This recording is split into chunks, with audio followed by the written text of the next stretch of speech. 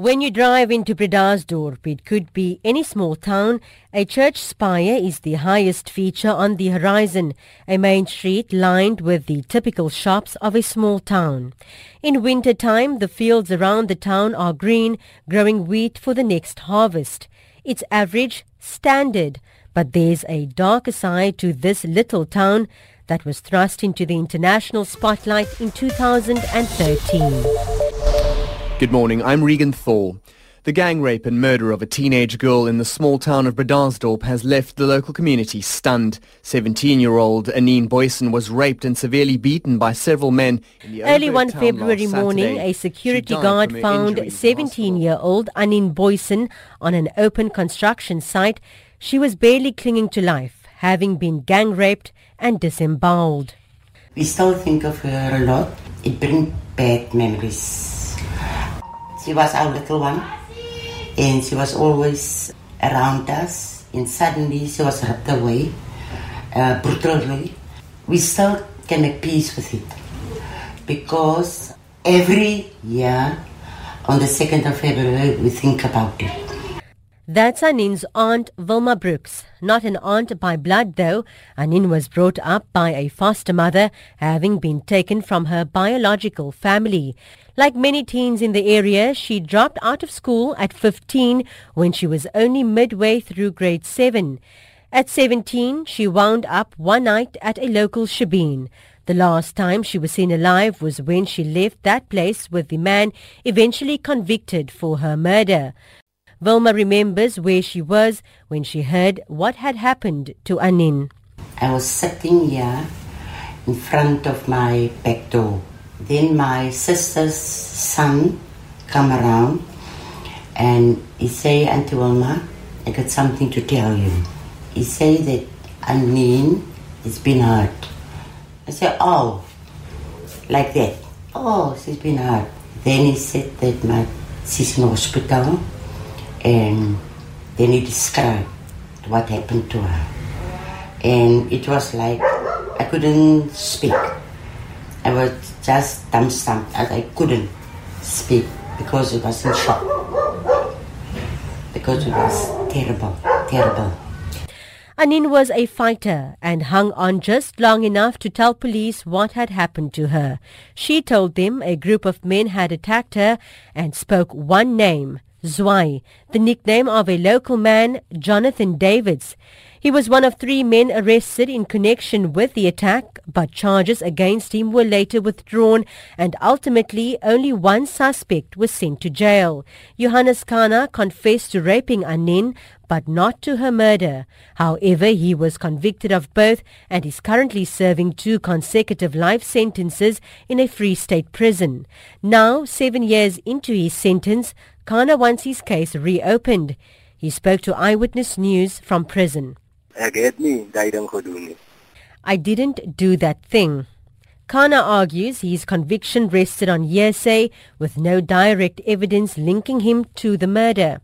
Even the witnesses who testified, they testified I was there at different times. How is it possible that they can find someone guilty on hearsay evidence? And no one can say he killed this person.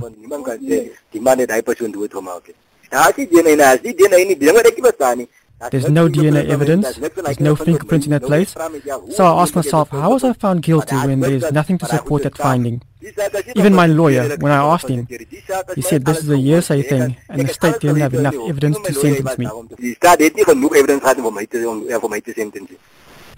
Why then did Kana plead guilty to her rape? He is silent for a long time before he responds.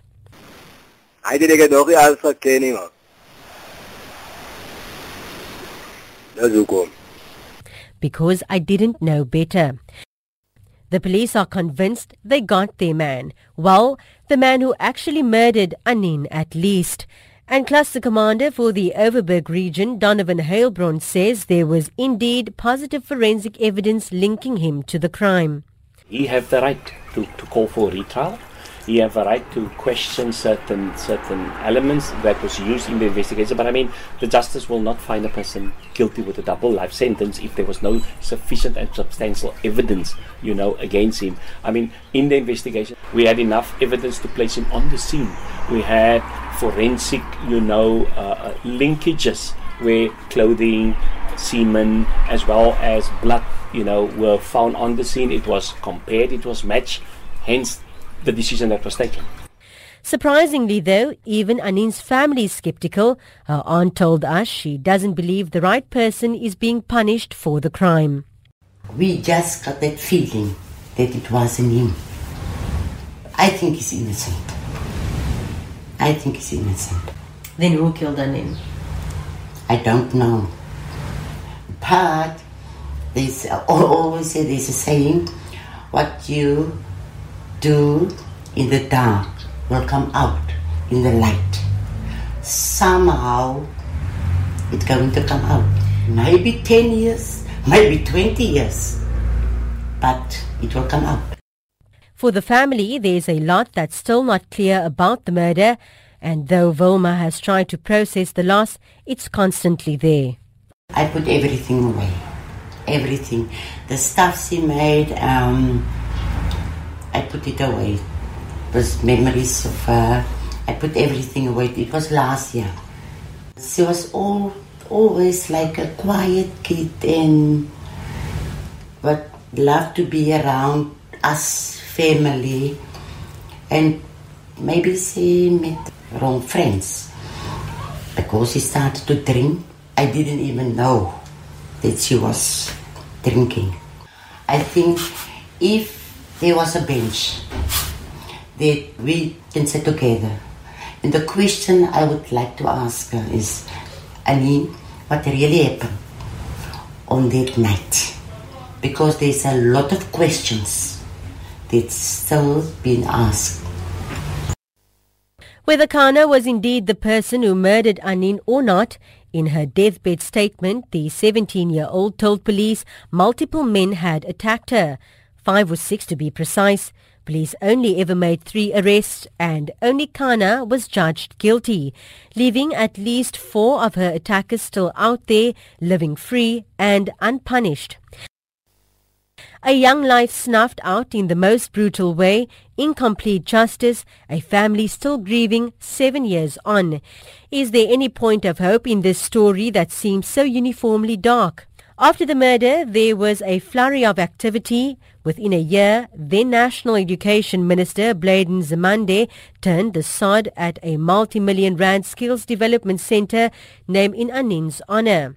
Let's build something that will give hope to the youth of this place so that they have something to do and not be involved in things that are destructive, that are not going to take them forward. And we really hope that the youth of this place will make full use of the center to acquire skills so that they empower themselves.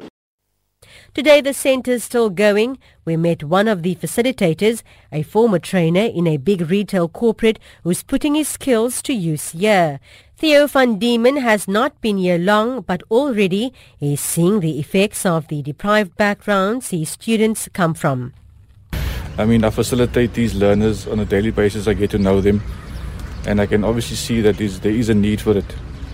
And the learners that are in class, they show a lot of potential and commitment and sacrifice, but there's obviously certain things that stand in their way and block their future path, if I can put it that way. There's a lot of challenges. Where these learners come from, their background, their home, family. There's so many. There's really so many. Alcohol comes in, drugs, and peer pressure, influence. But among his students, there's hope. The learners that I've got here, they show commitment. They're persistent in what they want. They ask the right questions. So that obviously tells me that in a community like this, it's not what you see. You need to meet these people and speak to them. They know what they want, and it sort of inspires you to pass on the knowledge and teach them, whatever it is that they need, to be aware of their background, where they come from, and again, go forward. That's what brought 20-year-old Janine Dali here. She dropped out of school in grade 10 and came to live with her grandparents, ironically, on the very same street that Anin lived. It's only nearby me. I stay in that street, Lalin Gwen Street, and she's not at the back. That she was dropped there. My friends was telling me she was right. and also that kind of stuff that was happened to her. And it was very sad because I was thinking, I'm also a young learner, and it can also happen to me, but only God have a reason. But every time when I walk, maybe in the night going to shop, I'm also scared because I think only that can happen to me as a young person here. That's why I'm very scared sometimes to walk, because I can see that what happened before. In the next year, when I'm finished here, I want to go to study further, because I'm the only one in my mother's children that don't finish matric. And I was telling myself, after I'm finished here, I want to make a better person for myself, because I want to make my parents also proud that I can say, oh, she is taking a step further. She hopes to become a teacher someday and to forge a better life for herself, a life of security and meaning, a life that was denied to Anin. The story of the dark side of Bredasdorp doesn't begin or end with Anin. In the next episode, we look at some of the other cases that have shaken this sleepy part of the country, and we ask why it seems the murders and abuse here seem so very gruesome.